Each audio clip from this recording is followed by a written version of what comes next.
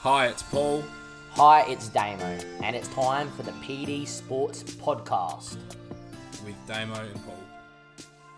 Hello, everybody, and welcome to episode 36 of the PD Sports Podcast. Another big week in sport. I feel like we can't avoid them at the moment, but I am once again joined by Damo. How you going, mate? Not bad, mate. Not bad at all. It's another big week. It's a week that's had the eventual sacking of a person that we're about to talk to in today's pod.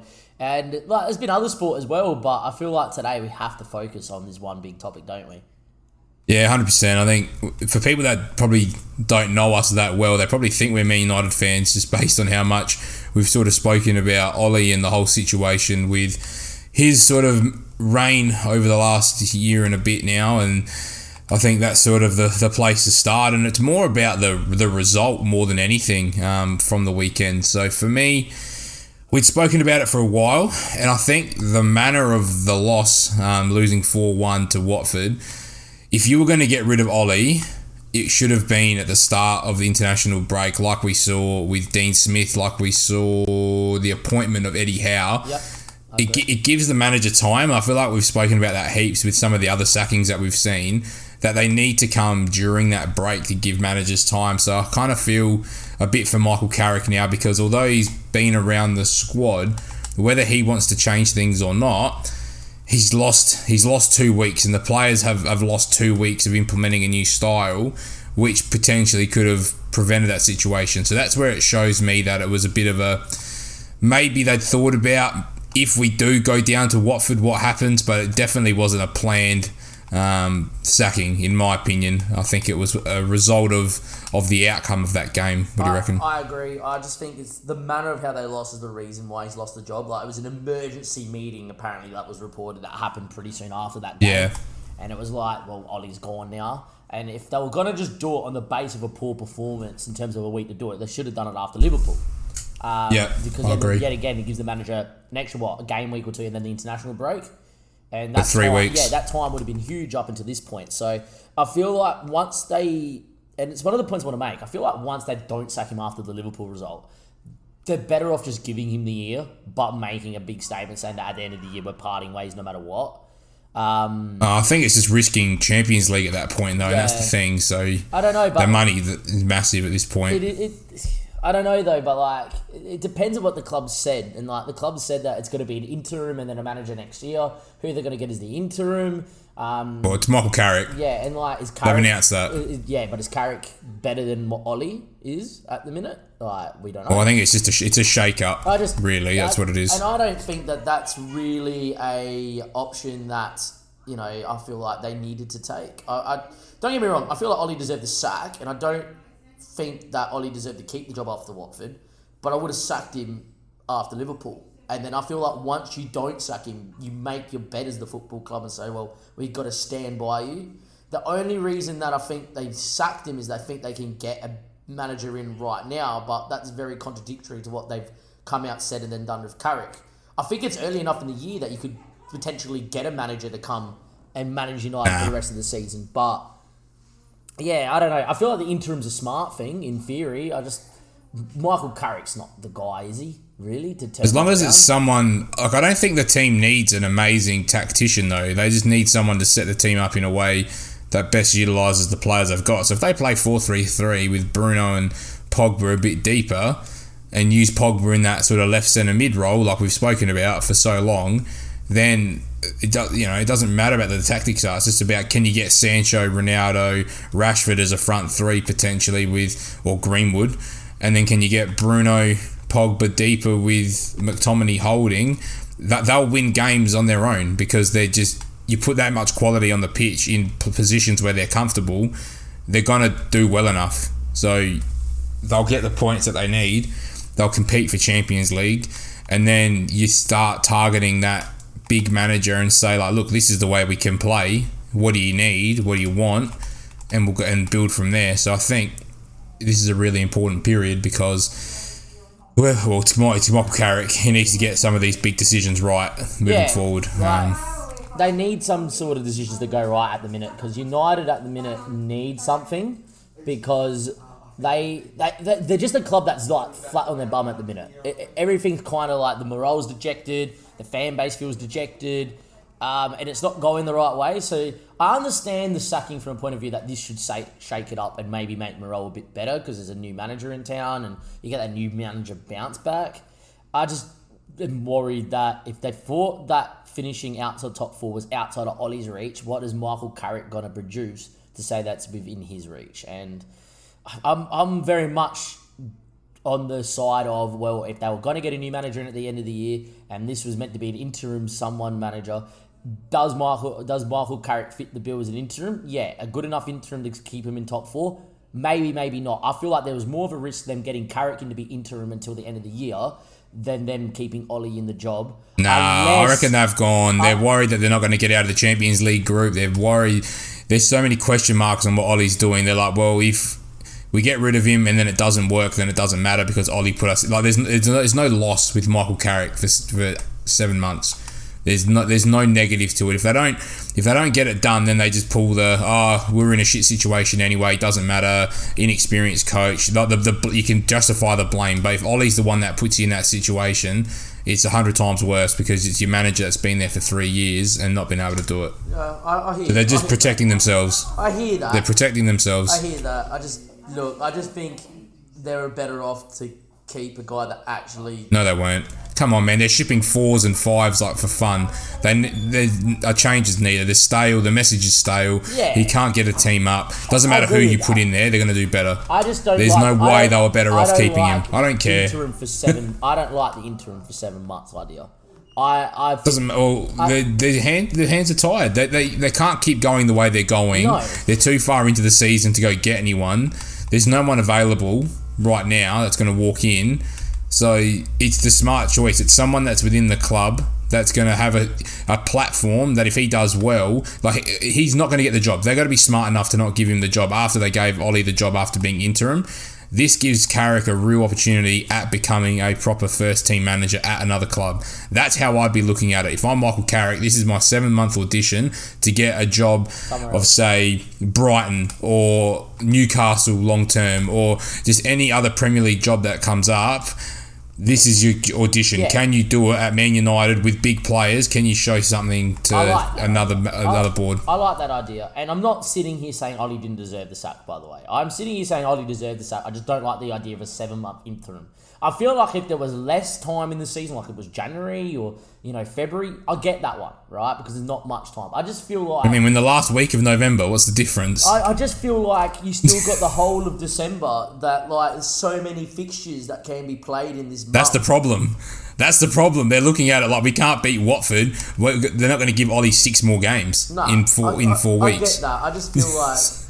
It's hard. You're being hypocritical because you're saying he's done shit, but we're going to give him more games. It doesn't make sense, Dame. If you're a United supporter, would you be happy with Michael Carrick? Yes, 100% because it's Ollie gone. I don't know if I would. It's 100%. It's Ollie out. It's Ollie gone. It doesn't matter who comes in. No one is doing a worse job. No one else is conceding 4 to Watford. It showed they conceded 2 in the last 2 minutes when they're chasing a game down to 10 men, but didn't even look like scoring. The last goal was just simply because they've conceded the third and their heads were down. I've never seen a goalkeeper get an assist like that. It was just deplorable. And that just shows that the players were checked out. So you're just not gonna get anywhere. He's not gonna turn it around. I was about to bring that point up about Harry Maguire. Harry Maguire looked like he checked out whole game, and he's very overrated and overhyped, and everything like that. Look, all I'm gonna say is that I don't think he is. I don't think he is overhyped. I just think that defense is under so much pressure because their midfield is shit. Oh yeah, I'll agree with that statement too. So if they're just conceding so many opportunities, they're bound to make mistakes because there's no stopping of that pressure. It's endless. It's relentless pressure that eventually you're gonna crumble. Yeah. Should he be starting ahead of Bailly? No, but he's your captain. It's hard. You can't. It's hard to drop your captain. It doesn't happen very often. It's hard to drop your captain. I get that big time. And United's a very weird spot at the minute, and it's actually hard to see being a traditionalist Premier League follower. Someone that has seen. No, it's not. It's great.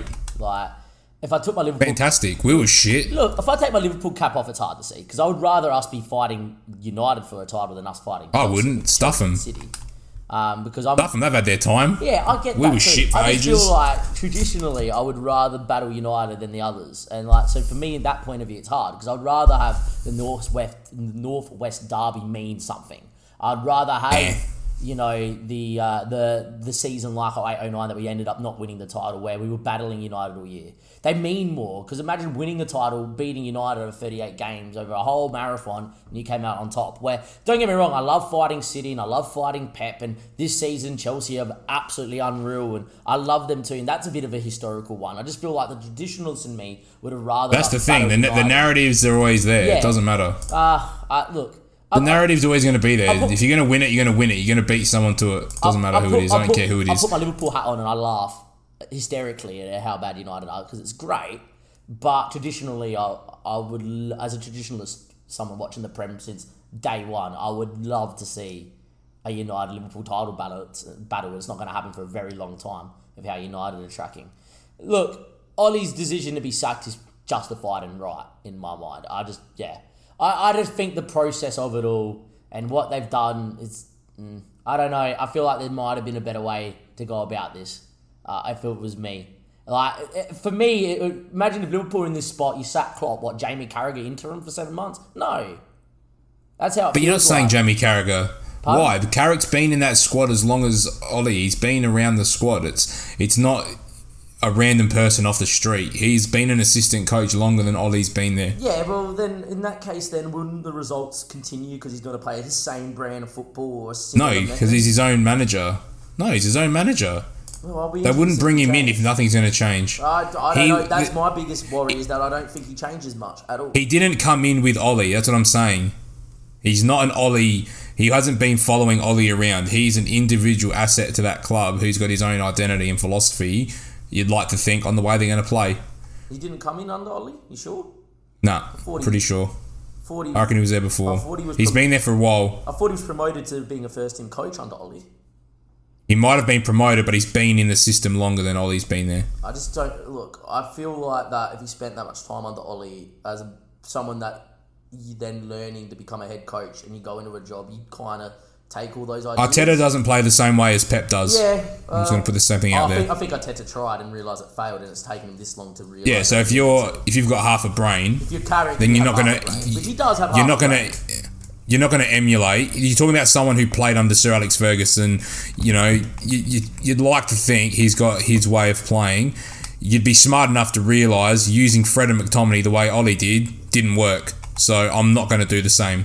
And if he does the same, then you don't deserve a job. That's how I look at it. One hint, Donny van der Beek, mate. Oh my God, yeah. What a And he football. scored. That's what's ironic. What's ironic, Best part. I know it's a tap in, and it's well done by Ronaldo to square the ball, number one. But it's so ironic that in Ollie's last game, Donny scores. Because I've been screaming his name for 6 months. We all have. That one, for me, is one of the main reasons why Ollie's got the sack, is because you've had the guy that could have solved your issue. And not. So imagine, like, even if you're not going to play Pogba for whatever reason, imagine a midfield three of McTominay, Donny, and Bruno. Yeah, like it works. That's serviceable. You get a bit of everything there. You know what my issue is with this whole sacking thing is that for me and you, it looks so obvious to how to fix the issue, and Ollie just never did it. And like Ollie went to a 5 at the back. I'd love to know why. I think there must. I didn't mind the 3 at the back, but it must have something happened between Donny and Ollie. Like that's. Oh, yeah. Yeah, like that's quite. But then clear. to like buy Sancho and then not use him, and it's just some of the stuff that, and then.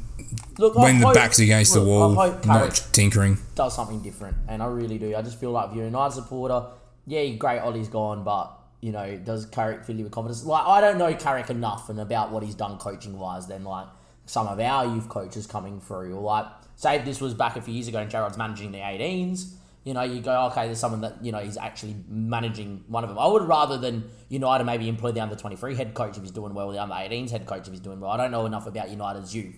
You know, youth teams that like I do with Liverpool or Dom does with Chelsea, right, than what's going on. So, I don't know. From an outsider looking in, I understand why Ollie's gone, but completely get it. I just don't know if Carrick is the right interview. I just think they just need someone to change the message. And that's all it is. How clear is it that the message wasn't getting across under Ollie? Yeah. It was so clear. Like, it didn't look like they had a game plan or understanding. And look at the whole Harry Maguire red card incident. He gets the ball, he dwells on the ball. I feel sorry for him because there wasn't really an option. He then makes the poor decision to keep hold of it. I get that. But that is solely down to a coaching aspect of what message, what philosophy you're building when the centre-backs have the ball. Is he looking to drive in the middle of the park to overload? Is he looking for a striker to present at feet, to drop into the midfield line, to pick it up, to bounce out? Is he looking for just a 6 to come pick up the ball short? He never got that message under Ollie at all, what they were trying to do with the ball at all. Or especially building out from the back. They always look so suspect. And so pressable. Where I hope that Carrick comes in as someone that, you know... Look, if he has a good coaching... He won't change everything overnight. No, it won't. I think what they need is they need a shape change. They need the extra number in midfield. You're talking about how they're building up. They never look like they've got options playing out, and that's the thing. Like, when Wan-Bissaka doesn't give you an overload out wide as well, and you've got your winger on that side being Mason Greenwood, who's not a natural winger, there's just no flow, there's no connection. They need the extra number in midfield. So I'm just... For Man United's sake... You need to see them line up with a 3 in midfield just to give them that extra solidity, or to allow the 2 midfielders that play in the more advanced area to be able to give you a bit more freedom and a bit more creativity to then allow Greenwood to stay a bit higher up, or to make sure that Wan-Bissaka doesn't have to get out of position by doing something he's not naturally great at, which is getting forward and overloading that way. They just need to find the right balance of what team lineup gives. And that's not going to be easy either. It won't. And that's not going to be easy because they've got so many quality players. I actually think they got so many quality players. Sorry. They got so many quality players, but the balance of the squad is horrendously too attacking. But someone always has to or 2 people have to miss out every game, so it's how you manage that, really. Yeah, and how do you get the best out of that 11 that you put out there? And if you just go gun ho, whatever, you just have no midfield. You get exposed. But if you go and play 5 at the back and it doesn't work out, then you got no movement. The Harry Maguire incident happens again. I don't know. United, you know what United need? They need a new manager to come in, obviously, after this interim and just go, this squad needs a complete redo. I need to get in my midfielders that I know can do a job, can win the ball back. I don't think it needs a full redo. I just feel like they need... I just think there's certain areas... Midfield needs a whole redo. Yeah, pretty much. The back 4 needs a whole redo. I think so. Yeah, probably. Right? Yeah, and for me, that's the whole basis of your team. And I include goalkeeper in that. I don't think De Gea has been oh my God, as bad as maybe Roy Keane makes him sound, but I feel like De Gea is done at United. Well, Henderson needs to start playing. Start giving him games. Yeah, I agree with dumb. that. I agree with that too. I rate Just De Gea. see what you've got in him. Yeah, I rate De Gea and all. I just feel like after going through this run of poor form and seeing what's in front of you and what's going on, why it's still a sellable asset to hopefully put into other areas, I would sell and get Henderson in. Yeah. Right? That's what I would do there too. Look, it's not going to be changed overnight. Rome wasn't built in a day. So if you're a United supporter, don't think Carrick's going to all of a sudden put you back in a title race out of nowhere. And I don't think anyone would think like that either. I just, look, what would be acceptable if he finishes 5th, 6th this year? How do you feel? Yeah. Yeah, I reckon that's sort of the zone. You don't want to be dropping out of Europe. They could fall out of the 4. Where are they now? That's a big question. Because there's no way they're in the 4 now. They shouldn't be. They've got a 50-50 record at the moment. They've wins and losses should be around the same, I reckon. So they should be sort of that 6th range, I think. Yeah, I can't imagine them being any higher. 8th, yeah. 17 points, 2 so points. So it'll take a turnaround. Same points as Brighton, 1 point ahead of Crystal Palace, who's doing amazing, and 2 ahead of Everton. Everton have really dropped off lately too, so that sort of tells you where they were heading. Yeah. So that's justified. You can't be sitting 8th going into December. Yeah, look, I don't get me wrong. I understand why they sacked Ollie, and I would have probably sacked Ollie. I just, the whole interim idea for me is surely you could have taught to a manager that's not in a job that you think is good enough to take you forward to be the interim if that's the case. Then then you're starting to pay too much money, and they can afford it. It gets too at that point. It then gets too complicated because you're then looking at things like that. So I think you get the guy that's already in the squad. He knows the players. He knows the squad. Hopefully, maybe he's been able to pitch an idea and said they've asked him what are your plans? What are you thinking of doing? Yeah, they might have lost it. Exactly. And then I'd be really supportive of that too. I would be too. And, like, I'm just here saying what I think. And, like, what I think can definitely be wrong. And I actually think I am mostly wrong here. I just would like to have seen an effort to it not to have been someone from within the club. Because I feel like they need to break away from that OLE group of coaches completely. Because the message... I just don't think there's anyone out there. Look, there's a couple of guys, but apparently Zidane's come out and distanced himself from the job, like, straight away. He didn't want it. Which, like... Yeah, but he did that with the Madrid job too when that came available. Yeah. So no, I wouldn't read into that. I don't read into it too much either. But he's not the type of guy that will walk in halfway through a season either. You got to remember that too. This isn't... Well, I don't think many top managers are. It's rare. Who's done it? Bar Klopp. I think Poch would leave PSG. No, he's contracted though. Apparently he wants out and he wants the United. Yeah, but he's not going to leave now. He's just built a team. He's not going to leave right now to take over right now. I think if you're United and you turn around to Poch and say, well, you want to win a Premier League title and you want to come back to the Prem and you want it to be us, you leave now or you don't come at all, we'll go somewhere else. Which is a bluff. Nah. But I feel no way. He wouldn't leave. Yeah. He needs to win this league with PSG. He needs to win this one. He needs to get redemption for PSG. He'll win it. Well, that's what I'm saying. Like, why he's not going to walk away now. It's not going to happen. It's not an upgrade. Nah, it's not. I don't think taking the United job is going to be an upgrade for any manager. It'll be a downgrade. Well, I wouldn't say that, but not for someone of his quality. No. For Poch, it would be a downgrade no matter when he comes. What about for Brendan Rodgers? That's about a sideways move right now. But in saying that, Leicester are paying for themselves. I'd say it's an upgrade for him because Leicester are turning stupid at the moment, and I'd jump off that ship. They're not playing for him. He's going to get sacked anyway. You might as well. If Man United come out here, I'd say see ya, like he did to Celtic. Yeah, I get that too. Trust me, I think that's Brendan. Maybe he's the one they might have to target if they wanted a manager in right now. Well, they're clearly not going to do that, and then I don't think Brendan's there at the end of the year.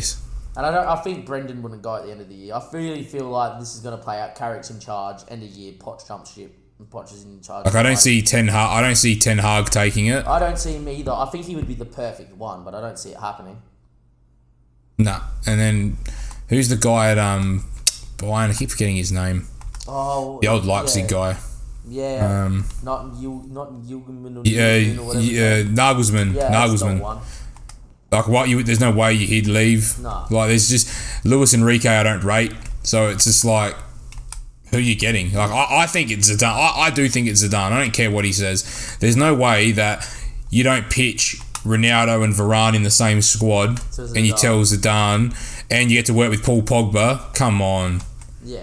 How do you turn that down? You won 3 Champions Leagues with Ronaldo and Varane in your spine. Ramos is on a 1-year deal at PSG, I reckon. Imagine that. Imagine they go get Sergio Ramos to play with Varane at the back, with Ronaldo up front for another year, and you say, this is your year, go do it right now, develop Mason Greenwood, Sancho, let them play under Ronaldo's and whatever. Cavani probably goes around one more time as well. You could pitch that. And then you tell him, go get... I don't want to say go get Casemiro, but you're looking at those guys who are still at Madrid, probably looking for a change. You don't think they're going to follow Zidane or try and follow Zidane?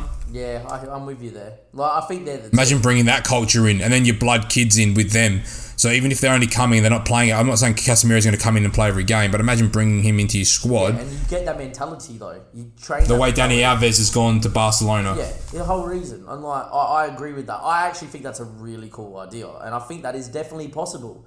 I just feel like that it looks. I think that's the number one option. I feel like, and I think that's what United know too. You think? Yeah, that's why they're not chasing anybody. From what I've read, if they were desperate, you'd hear links and rumours to other managers. The fact that they instantly squashed Carrick's here for the rest of the year, shut up, we're getting Zidane next year. This is the exact same thing that happened when Zidane or the Madrid job came available after he left again. This is the exact same thing. It floated and floated and floated and loitered and loitered and loitered, and then, oh, look who's back. Yeah. So I reckon this is suited for him right now.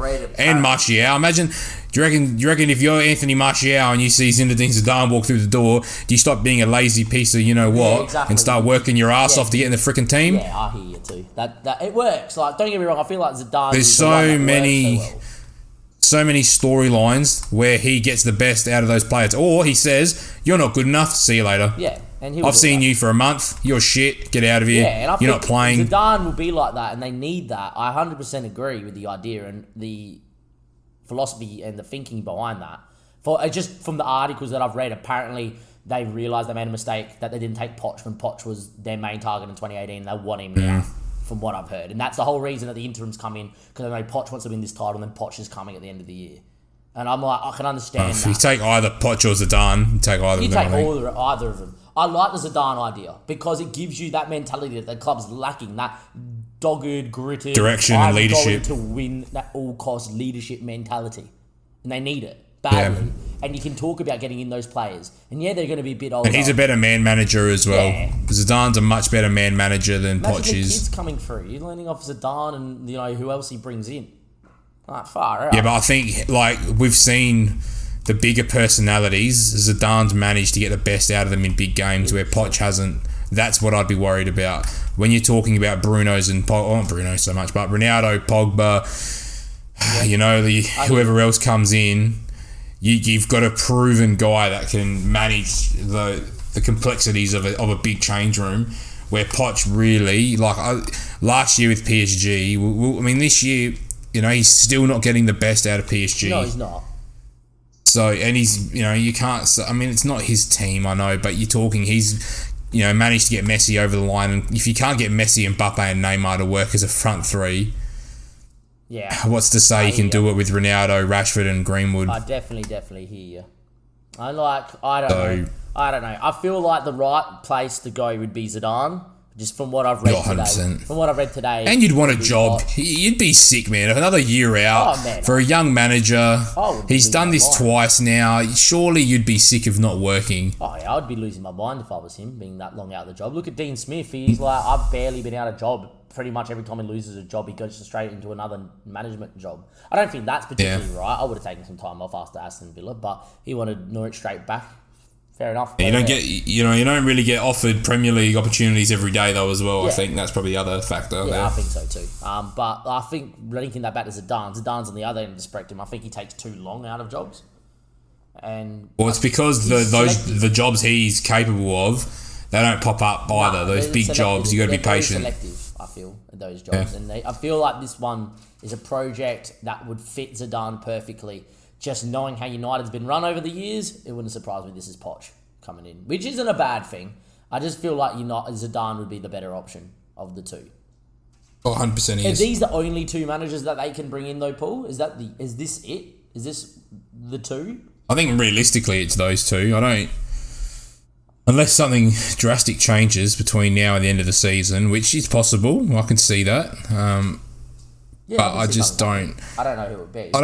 I don't see anyone else coming in that brings something to the table, if that makes sense. I don't see another top manager like that that's out of a job, really.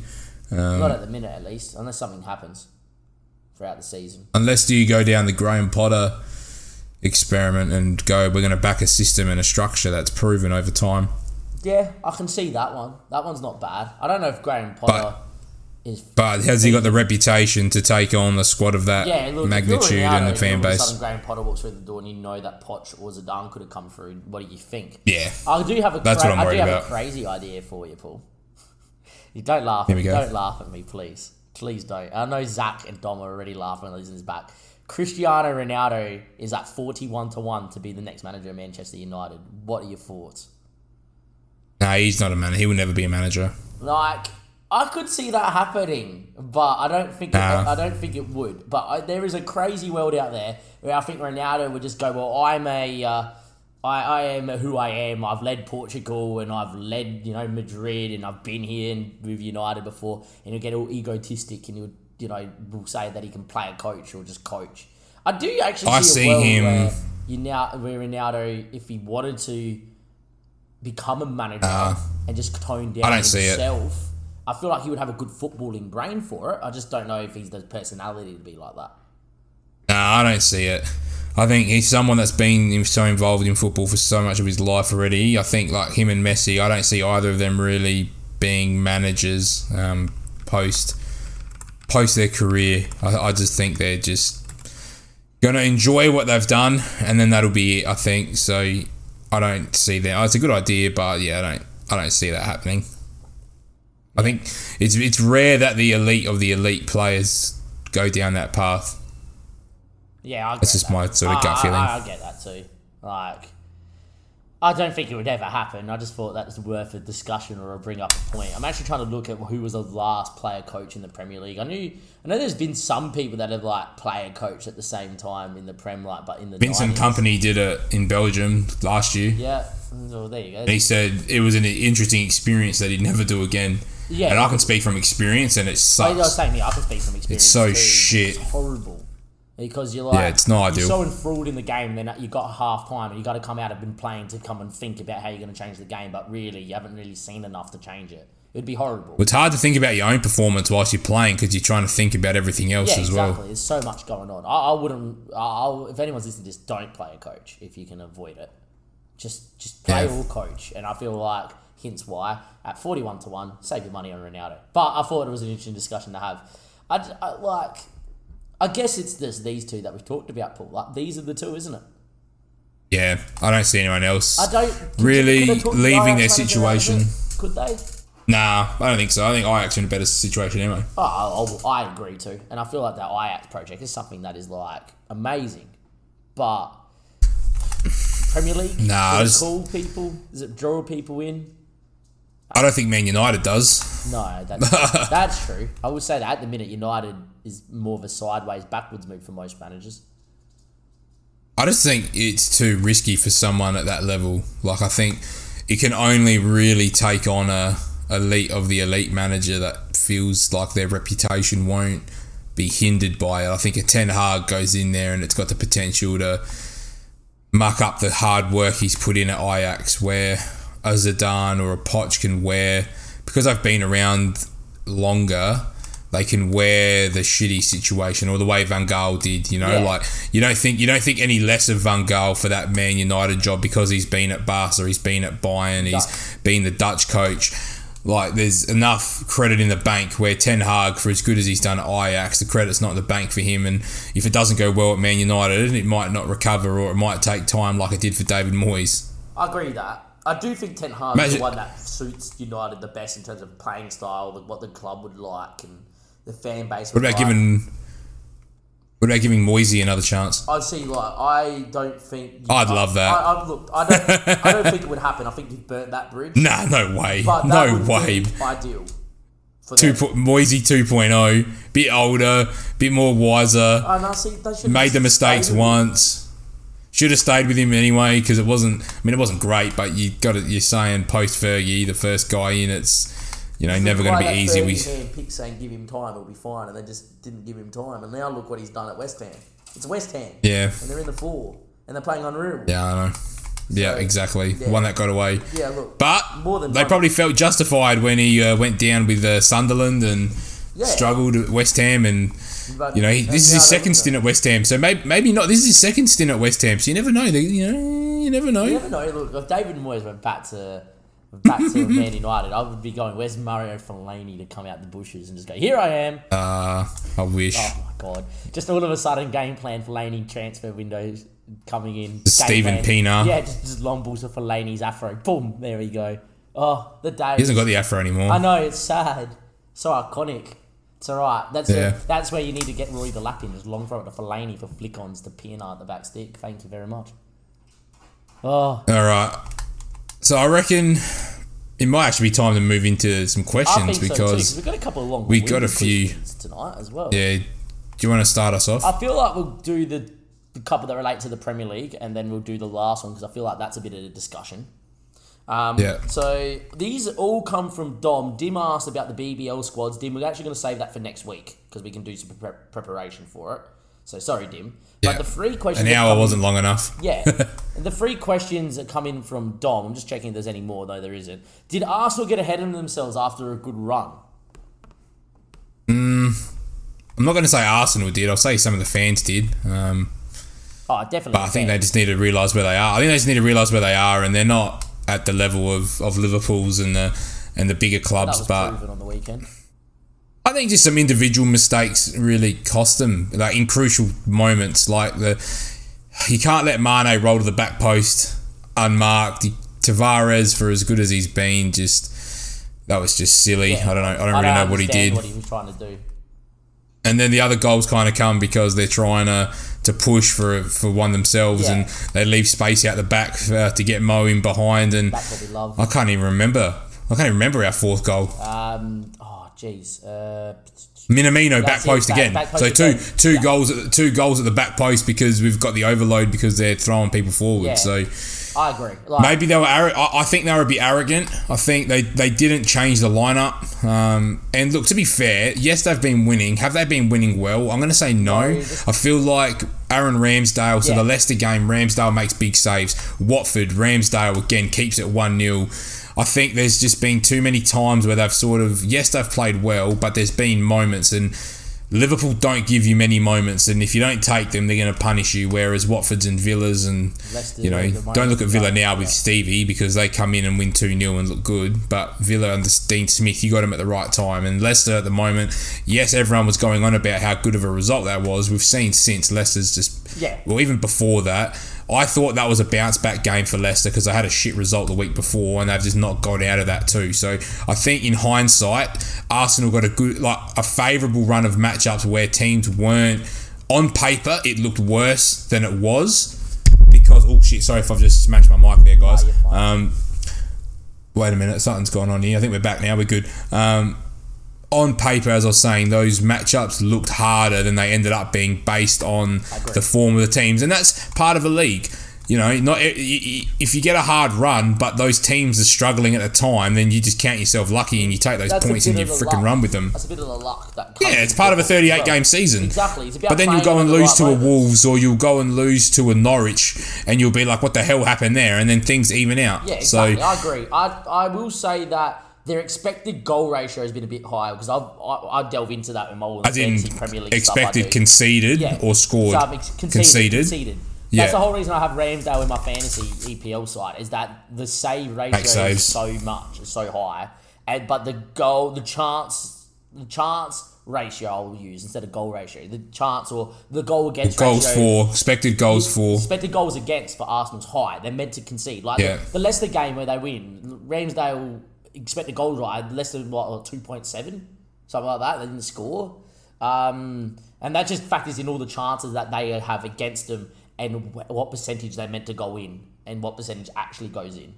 And then obviously Ramsdale was just making saves out of his wazoo. Would I say they've got ahead of themselves? I feel like the Arsenal supporter base does. I think they got excited. Yeah, they got excited. And I get that, right? Do I think Arsenal got ahead of themselves? Slightly. Not much. I feel like they came to Anfield very arrogant, which I get that. And sometimes you need a little bit of that. What I think is that they're a team that are still building and have still got a lot of learning and understanding and development to do. And same with Arteta. Because for the first 30 minutes in that game until he goes or 20 minutes until he goes and freaks out about the Mane elbow that was not even close to probably making too much contact there. There was contact, but nothing crazy. Liverpool didn't particularly... we didn't start great, but we didn't start badly.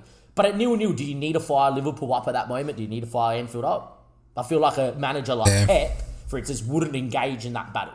Pep would just sit there and go, right, not a problem. Might have a word to the full official. Pep gets annoyed and animated when it's a poor referee. When they're losing. Impacts them or they're losing to get a reaction, right?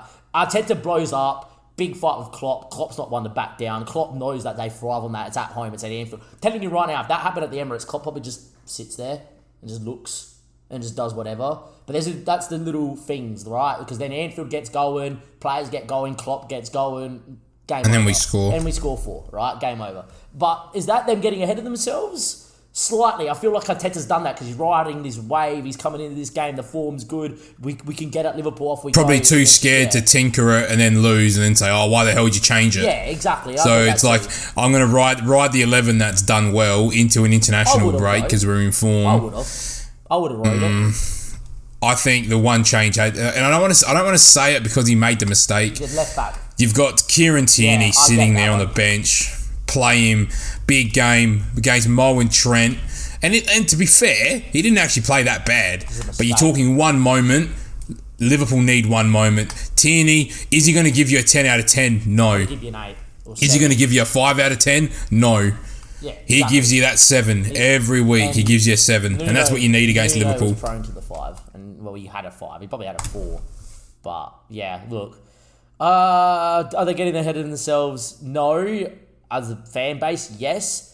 Do I think the loss is good for Arsenal Football Club? Yeah, because I think it will bring Arteta back down the ground and Arteta will just continue to do what he was doing before and develop and learn. And if that's the path they want to go down, then they got to understand that this is all part of the learning experience. Yeah, and you're not going to get every decision right. Yeah. And for his sake, you just got to hope he grows and learns and moves on from it. And next time he comes to Anfield, maybe, like, because how many times do we see teams sit on us and frustrate us? And if you go 1-0 down, then play the expansive football. Then have your subs there to come on and then challenge us. But don't try... if I'm Arteta, I'm not going to Anfield and trying to go toe-to-toe because eventually it's not going to happen. There's a couple of teams that can go toe-to-toe with us at the minute at Anfield. One's City, the other one's probably Chelsea. And even Chelsea didn't do it. Yeah, but different philosophy though. Yeah. Speaking of Tuchel... That's the next question. That's the whole reason I brought him up. Can you read him out. Can you poke any holes into the Chelsea squad? I think Chelsea's biggest factor of blowing up is themselves. I think, and it actually it might be the fact that the squad is too deep because too much rotation. Are people potential? Do you stagger momentum when they get Werner back and Lukaku back and Pulisic back and? You know, you're talking, there's some serious injuries that are forcing Tuchel's hand at the moment, which is probably a good thing. But when everyone's fit, how do you manage that squad? Do you tinker with it too much? Do you not tinker with it? You've got Champions League. They could potentially be their own worst nightmare. That's because this 11's not established. The 11 might not be established. I think it's established now because of injuries. But when everyone's fit, like we haven't even seen Sau play. He's on loan. He's meant to come to us. Weird signing that one at the minute because he hasn't even played a minute. Because they've scored 4, they've only conceded 4 goals and they've got 15 individual scorers in the league. And I get all this. That's good. I feel their fullbacks are scoring they're for fun. And you want to know what my issue is with this Chelsea squad, and this is going to be very controversial. And Dom, you may hate me for this, right? You want to know what I think the biggest problem is at Chelsea at the minute? Is how in the world can you justify putting Lukaku back up front in this system at the minute? You can't. I wouldn't. I wouldn't bother. But they're gonna. How good's Havertz looking? They're gonna have to. Yeah, but I think that's part of your rotation, and you pick your games. Like Lukaku's not. But look, it sounds so weird. He's like a 100 mil striker that can't play in the big games. Yeah. But that's the thing. Maybe it's like Tuchel's known to be able to play around with his squad, and that's probably where it works. There's going to be games where they'll play 2 up front. They might play Havertz in a 10. They might play him off the right. Depends on who they play, and that's what I like about Tuchel. He's not, this is my 9, this is my left winger, this is my right winger. He'll look at who he's playing. Against us, they might play Lukaku because we've got Verge. He might try and use Lukaku to engage Virgil and then have the runners coming off into the space left behind by our fullbacks. I like the idea. So I just feel maybe that's what happens. But you're right. There's question marks there. That's my biggest problem with the squad is that can you bench $100 million striker week in, week out if you needed to, because Havertz probably complements the system a lot better than Lukaku does. I feel like when you put Lukaku up there, the movement isn't there, and because of that movement isn't there, you lose a bit of that X factor that Chelsea get from their fullbacks and people tucking in to create their spaces for the fullbacks, all because you've got that one person that doesn't create as much movement. Where you put a false 9, a traditional false 9 like Havertz in there, that movement for the runners from midfield will happen, etc., etc. It's a different type of striker. I just feel like when you sign Lukaku, you're signing him for the goals, but he doesn't fit the system. And that's my one worry for Chelsea's squad, is that if they just went and persisted with Lukaku over a period of games, I feel like that would be the period they have their worst results in. Potentially, but you saw Ole bench Jadon Sancho, who was the marquee signing, so it's doable. It is doable, but I think the difference between Ole and Tuchel is there to be seen. Yeah, I know. But yeah, look, I don't get me wrong, I still think Chelsea are favourites for this title, and I think they're going to win the title, and I think they'll be thereabouts come Champions League, but if I had to pick a hole, because you asked the question, Dom, Lukaku is your biggest problem, because if he comes in... Well, it's the front three. If he comes in and he starts, you lose that movement in the free. And I really feel like the movement in the free at the minute is the whole reason you're playing so well. Imagine Lukaku's your plan B, though. That is so if it's not happening, then you start lumping it up to him and let him run the channels and stretch defences, because that's what Lukaku does well. 100%. He stretches defences and runs in behind. Imagine if after 60 minutes you're trying to play bing bing tiki taka, doesn't happen. And then you put him on. Imagine you throw Lukaku on, go engage the big centre back, go push the line deeper, go bring the ball down off your chest and allow the runners out wide. You've been crying out for a plan B at Liverpool. Imagine Lukaku's your plan B and you just go and put balls in the channels and let him run onto it, man. That could be what wins them a title, because that could salvage points if they get into situations. Imagine bringing a double change on a Werner and Lukaku, Werner on your left, Lukaku through the guts. That would be unbelievable. Great on paper, but how do you explain that to a guy who signed for 100 million to come be your star, man? Well, maybe then they play the Premier League games and there's double match weeks with Champions League, and you say, all right, well, maybe we're playing Southampton or we're playing this team or that team, and you go, prove it to me. Yeah. Prove why you're my number one. I get that too. Look, I'm poking a hole for poking a hole's sake. Do I think it's going to be a massive issue? Am I going to sit here and say that's going to cost them a title? Nah. I think Chelsea are still your favourites, and City and Liverpool have some catching up to do slightly in terms of the table at the minute. Do I think it's going to be a three-horse race? Well, yeah, I feel like this could go down to the final season, and we could have 3 teams that could win it on the final day. But I feel like Chelsea's still your front runners, and the squad is unreal, Dom. So you get annoyed at me because I've mentioned Lukaku as your problem. But if that's the whole I'm picking, it's a good squad. Yeah, pretty much. All right.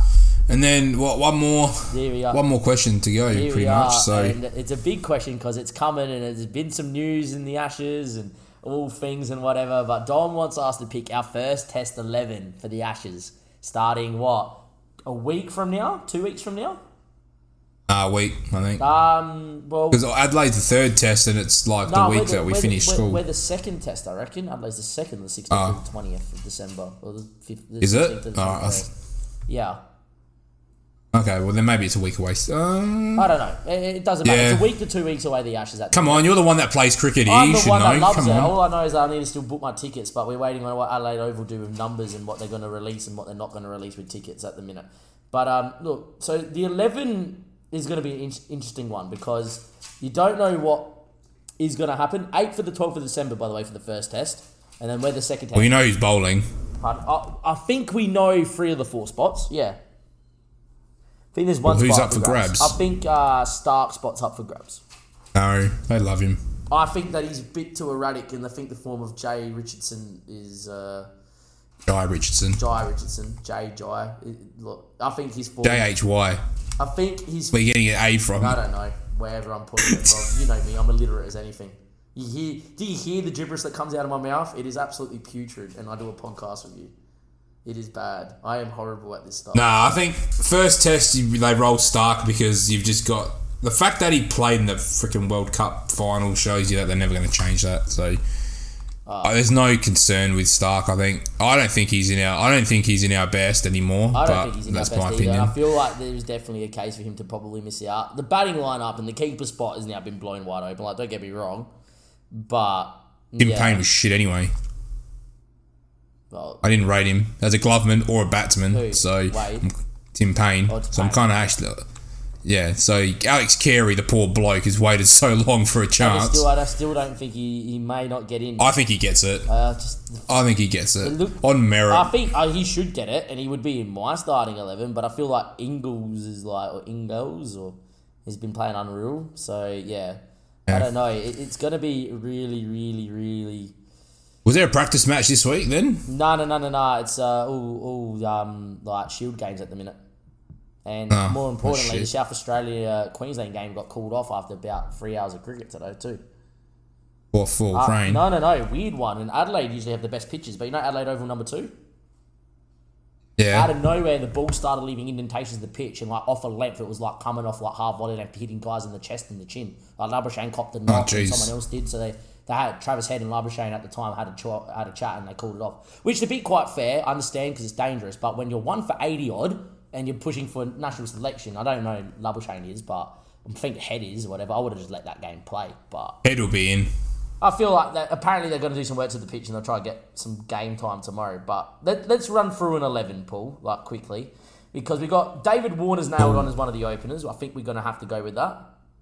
Yeah. Right? And then the other opener... Labuschagne at 3. Yeah. Leave the other opener for now. Let's just nail in who would nail in. I'll open up Notepad here. So 1 dot, 2 dot. Let me just get them up and then... So Warner 1. Yeah. Labuschagne at 3. Smith at 4. Yeah. Smith... Head at 5. I'm putting Warner at 2 just because he doesn't face first ball. Smith, Labs in at 3. Head 5. I don't know if Head gets the job Smith 4. So question mark Head in. I think he does. I think initially because he's been around. I would like him to. That would be my pick, but I don't know. Feel like the ones we can definitely knock in is Lyon at 11. Yeah. Right. Cummins at what, 8? 9? Cummins at 8 or 9. Hazelwood at 10. Yeah. Lyon. Yeah, you got Lyon in. Yeah, got Lyon in. So that leaves spot 7 and spot 9. I'm going to say Stark for test 1. That doesn't mean he'll play the whole series. Yeah, so Stark for test 1, and then it leaves you spots... At 9. It leaves you an opener, 5, 6, and 7, and one of them has to be the keeper. Well, I think Carey. What number would you it's bat Carey him at? or... It's Carey or Ingles, one of the two. Which number would you bat him at? Carey at 6. And then Ingles, if you had to pick him, same spot. I don't really know him well enough as a batsman. He's a bit more explosive. Now, a lot of people are saying that Carey isn't explosive enough, or that I'm like, well, look at his T20 Opens stuff. T20. And I'm like, it's crazy to think that. And then people say, oh, but he doesn't bat well enough in the longer form. And I look at Carey and he bats unreal in 50 over cricket for Australia. Yeah. So how does he not get the job? I just think it's because Ingles is like had some form. He gets the backing of Shane Warne that they could go down that route. I'm actually going to be very controversial here. Right? I think you can't discredit... I know what you're saying. You can't discredit his experience at Australian level, though, regardless of the form. I know that you're penciling Carey in at 6, right? You're penciling Carey in at 6 to be the keeper for the first test. I'm going a bit off the beaten... Well, yeah, 6 or 7. I'm not going off the beaten track or out there, but I'm actually going to go with a very controversial decision. Tim Payne is still going to be the keeper first test. No way. No way. There's no way. I don't think after what's gone on. He definitely shouldn't no be, but way. I reckon they're not going to change it. If he plays, I will never watch another test again because it's so hypocritical.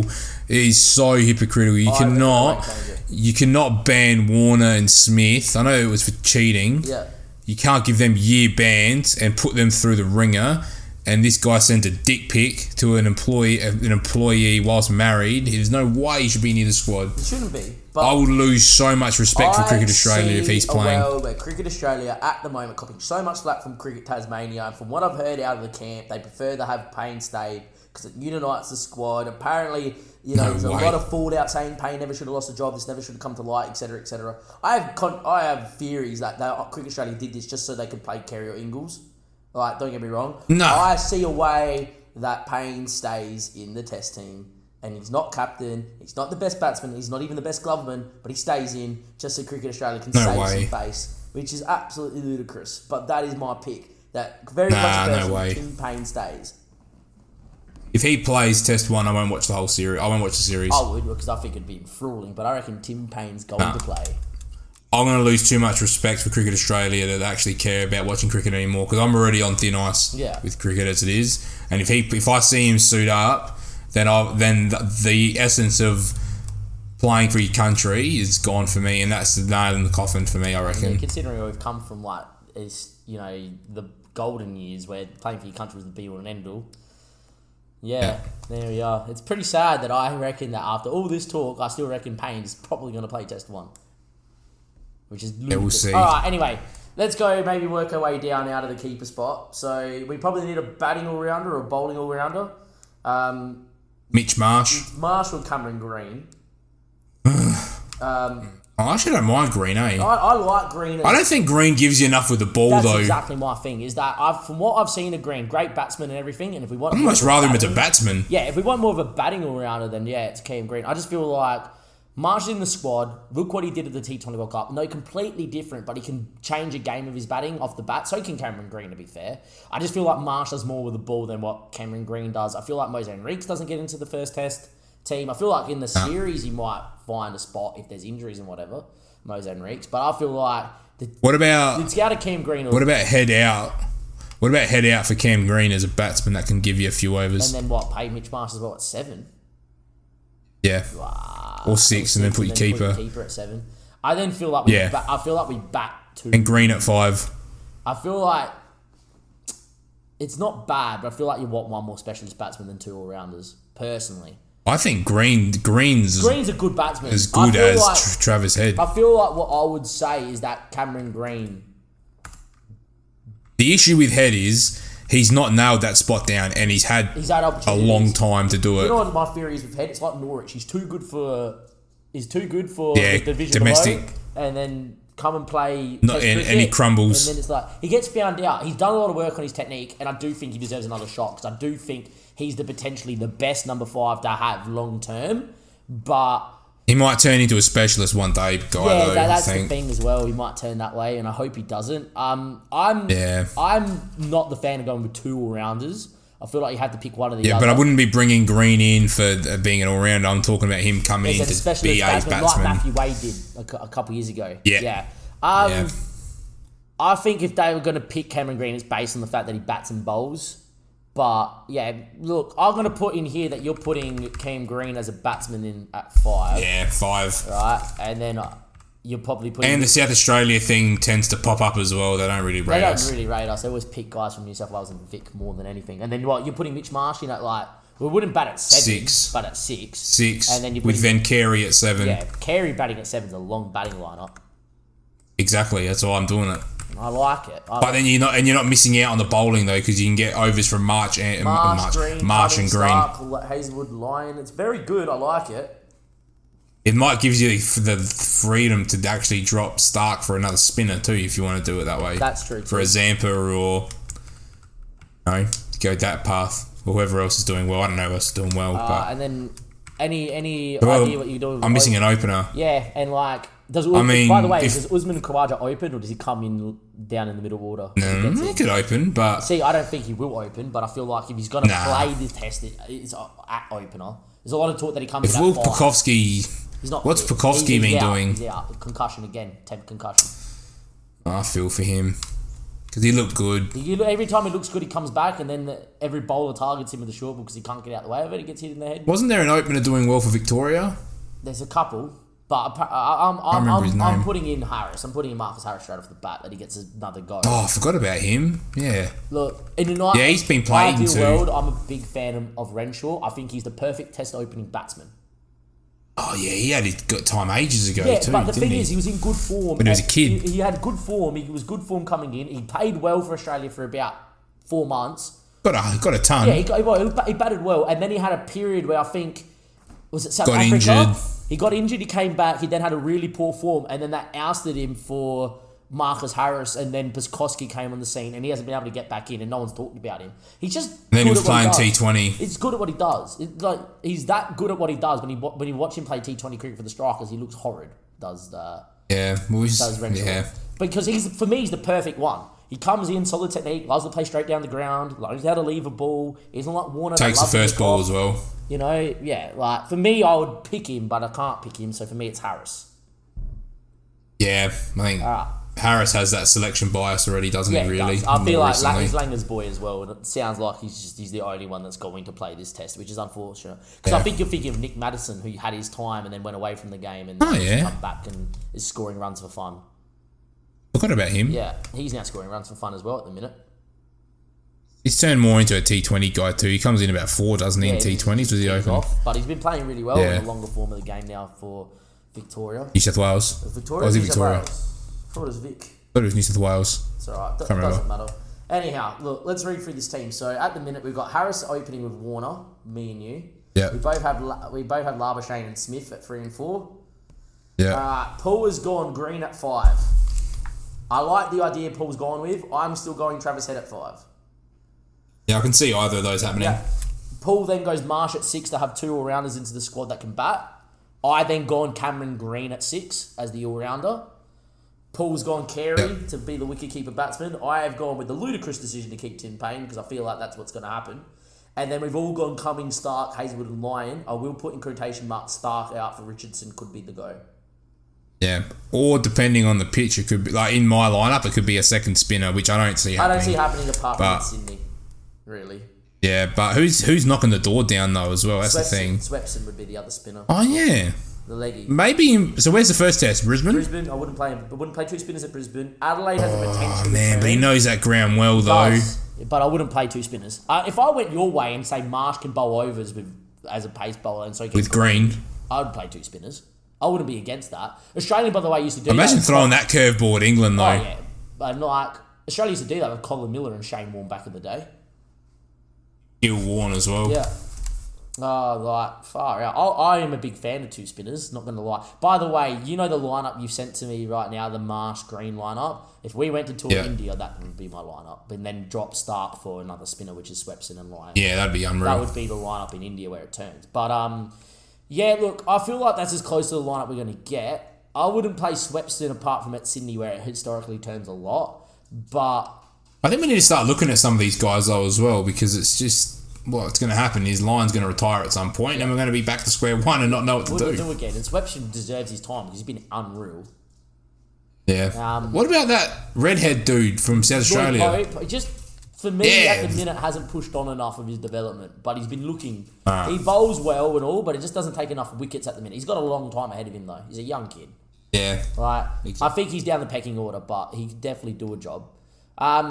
It'll be interesting to watch. I feel like this team, the Australian team, will change a little bit over the series. I just feel like if they choose Tim Payne from Test 1, which would be ludicrous, but I feel like what would happen, he plays in 5, so Carey's going to have to wait again, which would be annoying. I'd prefer Carey to play. I'd be so mad if I was Alex Carey, because he's deserved a chance for so long and just never gets it. Yeah, Tim Payne was...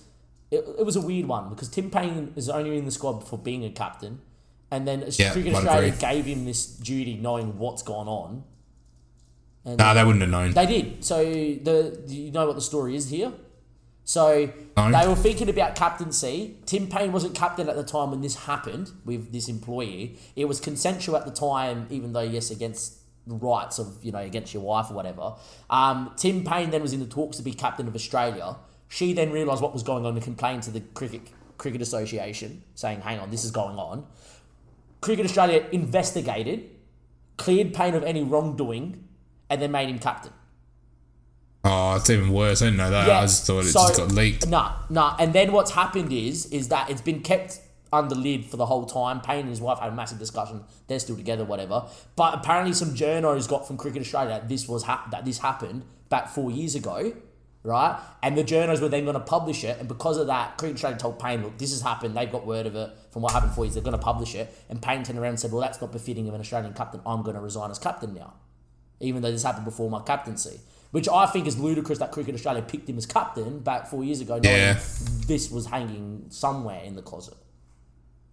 Far out. But yeah, that's what makes me think they'll still pick Payne, because I feel like they'll go, well, we've done Payne really dirty here. So we're going to just try and save face by picking him, which I think would make the whole of Australia quite annoyed. Oh, I'm going to be so disappointed if he plays. I think that's going to be the case. Anyhow, Paul, look, we could talk about this all day, but, that's our team. That team is as good as what's going to get for Australia this series. Yeah, and it's, it's winnable. Oh, look, I feel like we win this Ashes because it's at home. If this was in England, we lose. That's why cricket frustrates me. Oh, it's more the fact that here in Australia it doesn't swing as much, and Warner's only good when the ball doesn't swing, so there you are.